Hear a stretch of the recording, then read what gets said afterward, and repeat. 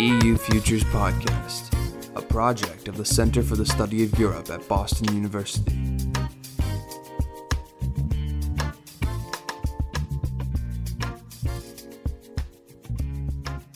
Welcome to the EU Futures Podcast, exploring the emerging future in Europe. I'm Olya Yordanyan, an EU Futures Project Coordinator at BU Center for the Study of Europe. Today is April 3rd, and I talked to Isabel Schayani, a German journalist who produces TV programs for refugees.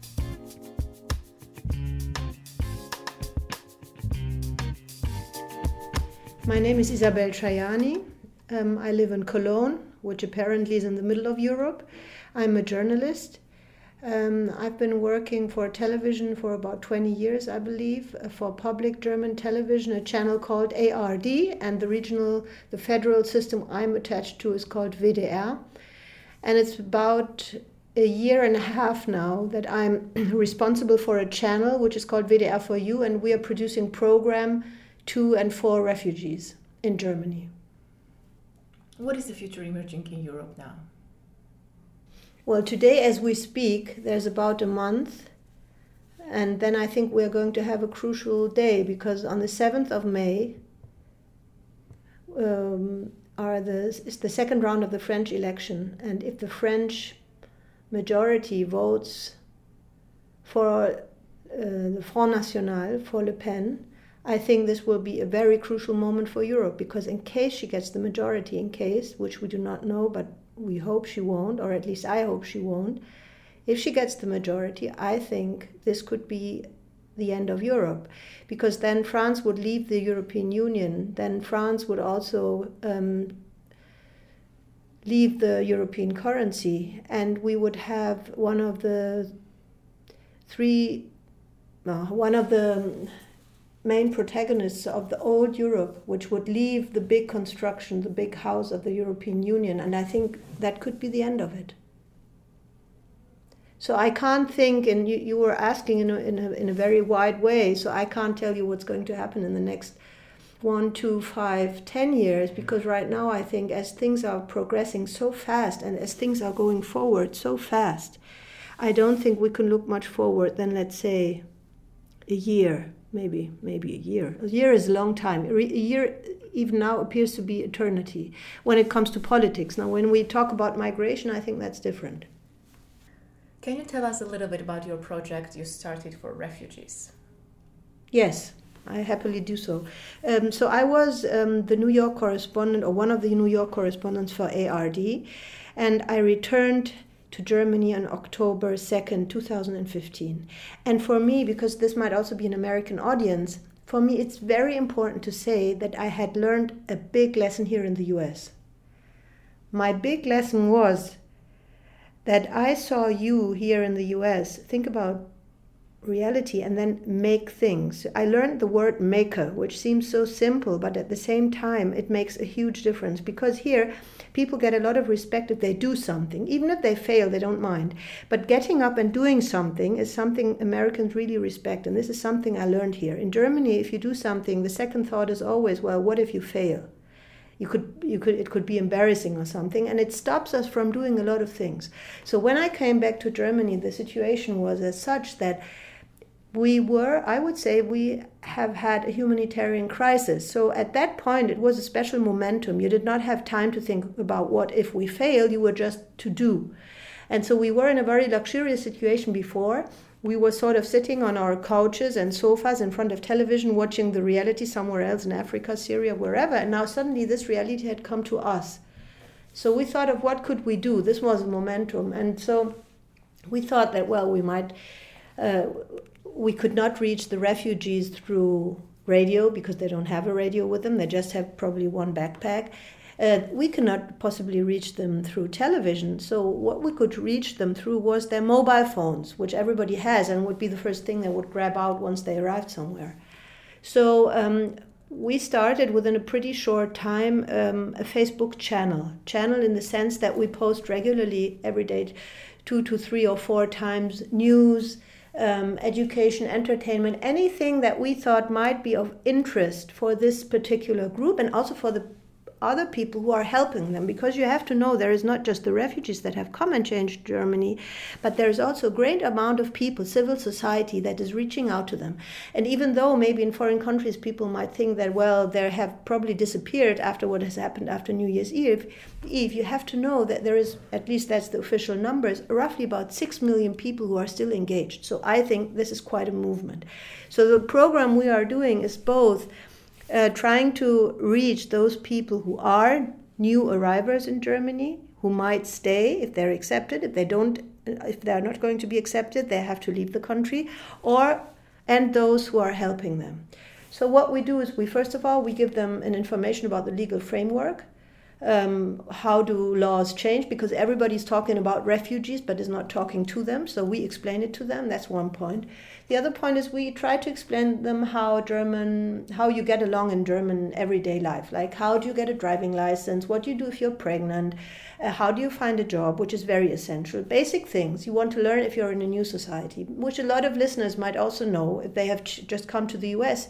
They need some orientation. We also try to do some entertainment because we thought we cannot always talk about serious issues. And then what we do pretty successfully is live streams on Facebook. So we live stream, like we have an expert there and then refugees can ask questions. Last week we had an expert, she was talking about trauma, because a lot of people come and they have went through trauma or are traumatized, and at least you can give some general guidance in what the definition of trauma is, so that people simply know they're not crazy. I think this is important. What we also did was we did a cooking show. So we went into an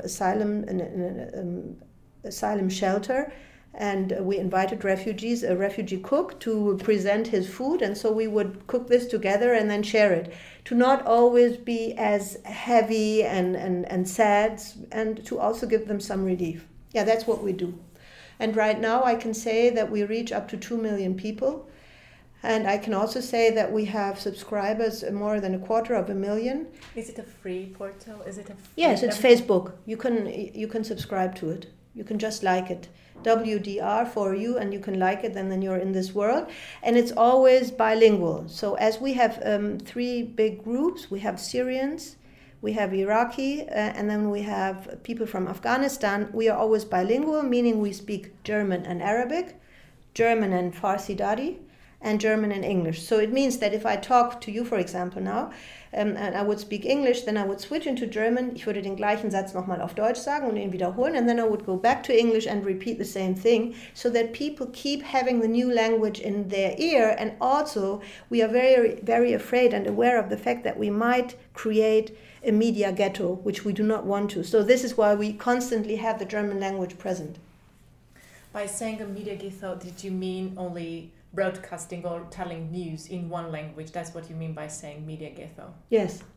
If you would only produce, let's say, in Arabic, right, it would be people feel excluded. Now, this way, it's not easy to listen both languages. I'm aware of that fact, because you need to have patience. But there is the main temperature of the welcoming society in every report. So that is the message. You are now in a new reality. And also the Germans, it's open for them. So now we are trying, as they are there longer and longer, we are trying to reduce the amount of their mother tongue, and try to increase the German language, so that they can have to adapt. This is a very, very challenging initiative that you have started. So what are the key challenges that you have been facing, that maybe are still facing in terms of your day-to-day operations, or maybe even in terms of dealing with these issues? Because it's, as you said, it's hard. Well, so there are 2 challenges. The one challenge is that we are learning. We are really in a learning mode, because we also don't know these new citizens, and we don't know where they come from. If somebody says he comes from war, or he has survived the Balkan route, I hear this, but I don't know what it really means.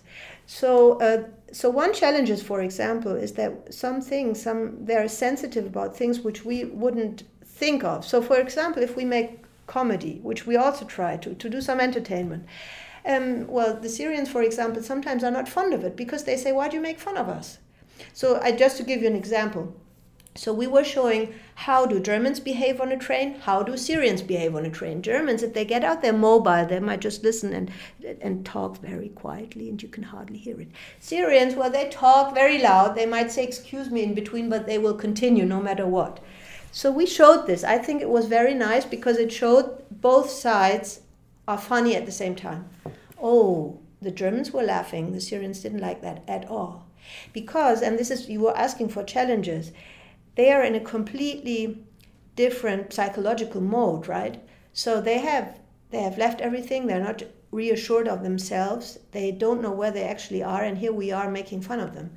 So this is a challenge where we try to get closer. And the other thing, of course, is that we are not sure about which topics we can touch and which ones we shouldn't touch. Like LGBT is very sensitive, and we haven't dared to do that yet. We've produced one of them, but we haven't shared it yet on Facebook. So this is one part. And it's try and error, basically. And I think the refugees in our audience understands that we are trying and erroring, and then when we make a mistake, okay, we start again. The other thing is the majority is the German audience or our own news corporation, because they said, well, now you've been doing this for 1.5 years, so this is your first aid help, right? So this should be enough now. They have arrived, they've been here for 1.5 years. How long do you want to go on with this? And I mean, this is a reasonable thought, I would say, but we know from all experts that the process of integration is nothing that you finish after 1.5 years, that you like, even if you have, which most of them don't, even if you have an apartment, and even if you are in a German class, which also a lot of them are waiting for, and even if you are in some job construction, it doesn't mean at all that now you are there. So I think the second challenge is to show that this is a channel, or that this is a news program that is worth continuing for some time. Yes, I think this is important. And the third challenge is for us is that, of course, when we started 1 year ago, we had topics like, I don't know, like really urgent aid. How do you go to a doctor? How do you stand in line in Germany? Now they've been there for 1 year, so of course we have different issues. Like, for example, does my child in class have to participate in one of those class trips? Or what about sexual education? Why does a child have to participate in sexual education? This wasn't a problem 1 year ago. So the challenge, I think, for us is to grow with the audience. And biographically, they're getting adapted to this country, or at least some of them, not everybody, I guess. So the challenge is that we also develop with them. I think this is a very fascinating thing you have been doing for refugees in terms of journalism, how journalism is serving the public in a very interesting way. So I want to transfer this question to other countries. Do you know whether other European, let's say, media hubs are doing something similar to address or somehow try to help this integration process? Yes, because we have tried to sort of build up a network. The European Broadcasting Union, EBU, was trying to put us together, bring us together. So there is some efforts in Greece, done, I think, by the Greek television and radio. Then in Sweden, where they also have a great amount, they have a radio show, which has been broadcasted a couple of times from my understanding, and in Austria. So wherever you have a great amount, and those were the welcoming countries, Austria, Sweden, and us, they have created something. Now, BBC was also interested, but as they hardly have any, there is nothing. Nothing specially for refugees, but they have other experience with other stuff. But that's my answer, I would say. Europe has been welcoming refugees and migrants for a very long time, and it has been doing a great job in terms of integration, but maybe not such a great job. So if you would have to think about where have Europe failed, or how can Europe improve in terms of integrating new migrants and becoming a more multicultural space for both Europeans and newcomers? Well, I don't agree when you say that Europe is welcoming. I don't see where, there are some countries who have been exposed to massive migration. They had to be welcoming. At the beginning, Germany also tried not to be welcoming. For a couple of years, we did not help or support Italy a great lot. We did not support Greece. The only thing was that we did not send people back according to Dublin III. But if you look at Eastern Europe, I don't see where any of those countries is being welcoming, especially not Hungary, where I've just been, and especially not countries like Bulgaria or Serbia or Romania, all those Eastern European countries. I could not tell you where there would be any welcoming attitude, not at all.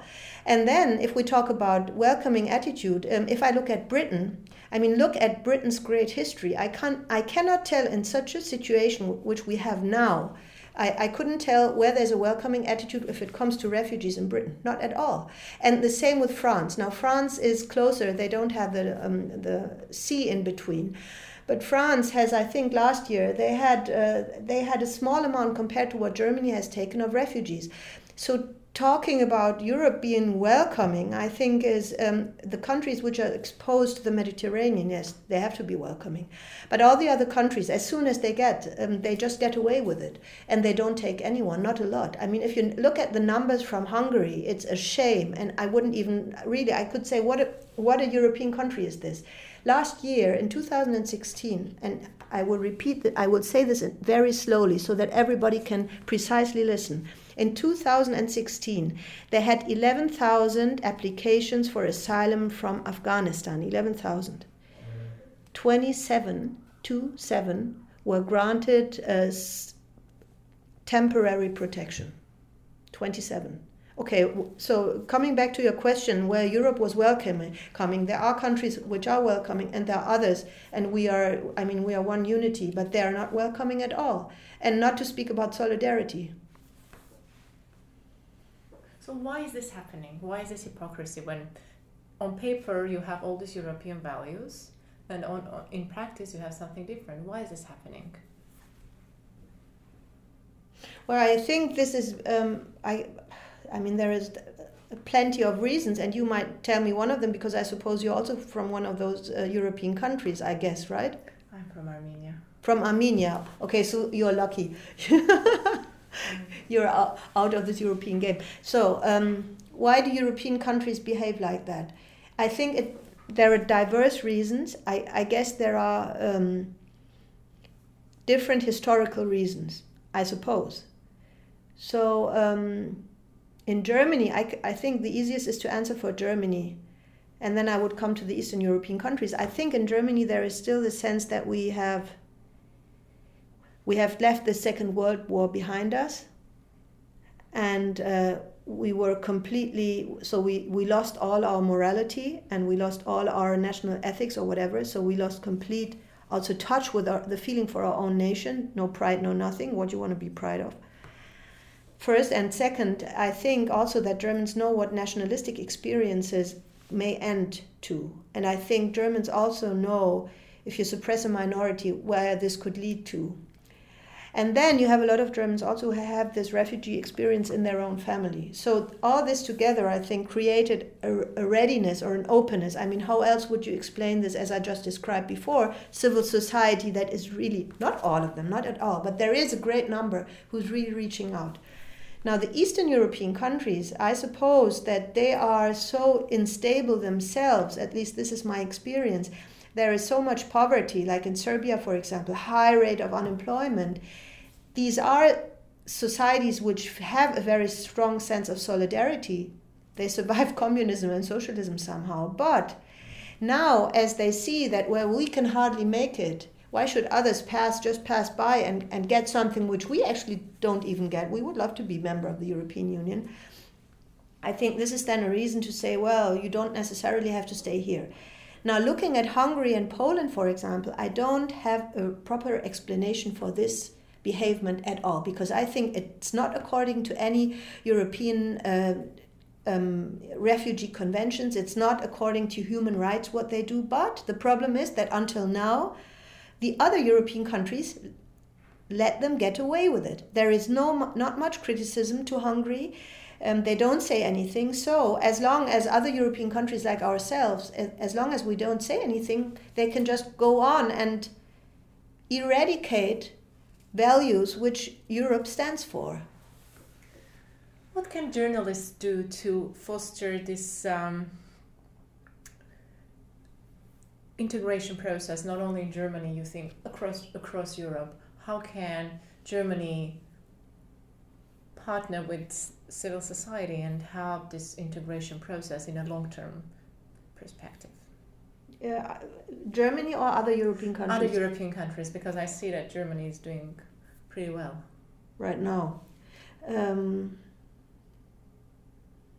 What can journalists do so that? I mean, in terms of if we because you're a journalist, so it's you're a very experienced journalist. It's good to know your opinion about how can, in terms of what journalists do to serve the public, go beyond. I mean, at a European level, act in a way that they can foster somehow this integration. Well, it's very difficult for me to give advice to other journalists what they should report about. Well, that was a more of a, maybe I very much drifted away from my traditional set of questions, asking only one question that I'm usually asking. So this was we can really skip this one. I would prefer that. I was, as a journalist, it was interesting for me how differently journalists can report about these stories because we know that integration is a key issue right now, not only in Germany but all in France. We saw what happened. As you say, Eastern Europe is kind of getting more close. So this is a really big question. At one point when it seemed that the European Union had really worked really well on this, they have multiculturalism, they have 23 or whatever languages, everybody is whatever, they try to foster these policies which would, promote multiculturalism, and in practice it turned out that it didn't work that the way they had it in their mind. So that's where my question is coming from.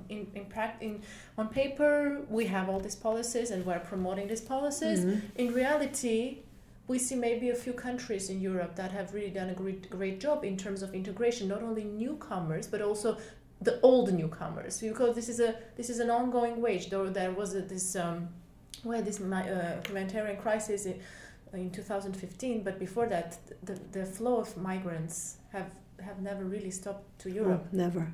So if you look at Portugal has done such a great job in integrating all people who are coming from Africa. This old colonies. Mm-hmm. And France hasn't done that great job. And all these old wounds are kind of now getting opened with this new crisis. And it's not something that was just caused by this new flow of migrants, but it was an open wound. That's it's because the integration itself is a process, and it has never been, I wouldn't say properly done, but it probably doesn't have an end. It's a process, but borders are always open. I mean, you can't protect all the coasts. That's why I kind of have this question for you as a journalist who kind of focuses on refugees, and that was very interesting. But we can totally skip with this question because, as I said, it was not included in the set of questions we usually ask, and we can.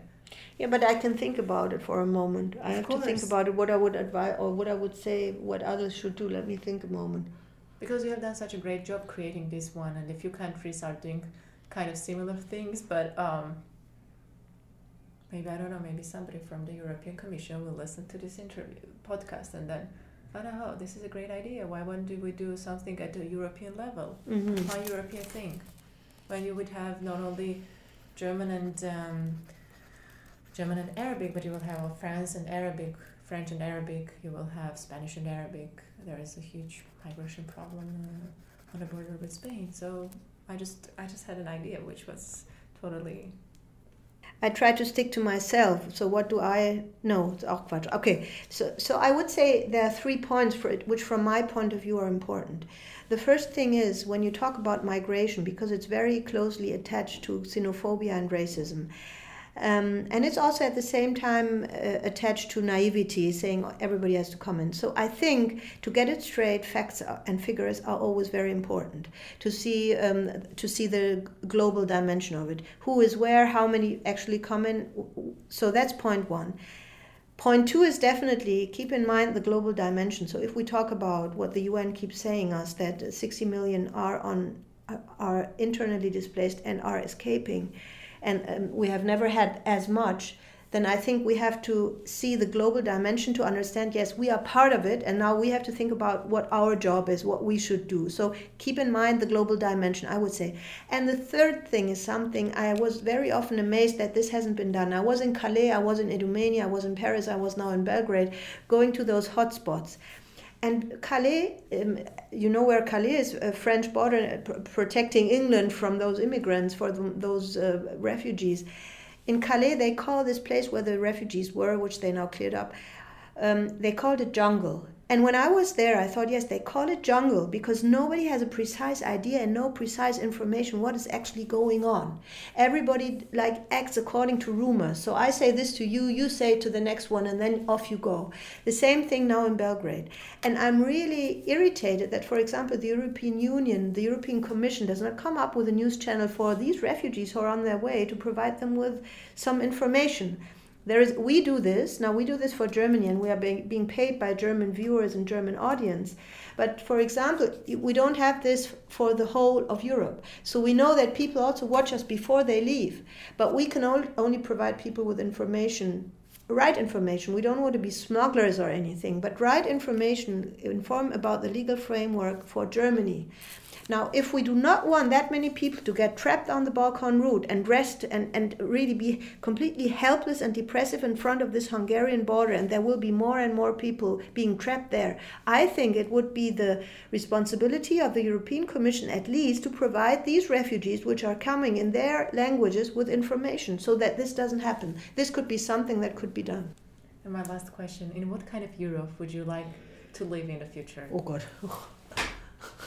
That's your vision of Europe, the Europe you would strive to see in a few years. I would say parts of the vision where I would like to see Europe to be in a few years, I can already see because I have 3 children. The second of them right now is in Romania. He's living with 5 Europeans in this apartment. He's serving in a hospital and in an elementary school in Romania.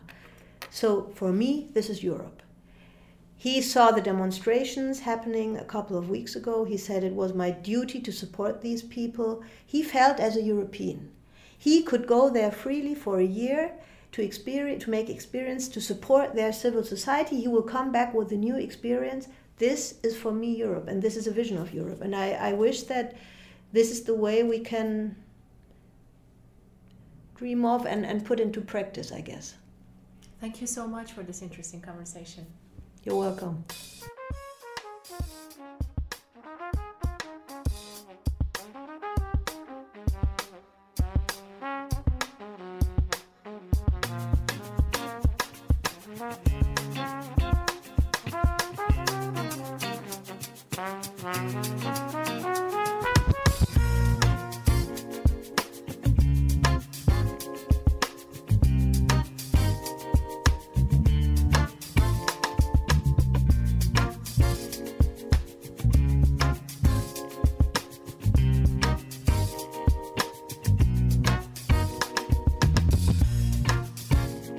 You've been listening to the EU Futures Podcast, a project of the Center for the Study of Europe at Boston University, funded by a Getting to Know Europe grant from the European Commission delegation in Washington, D.C.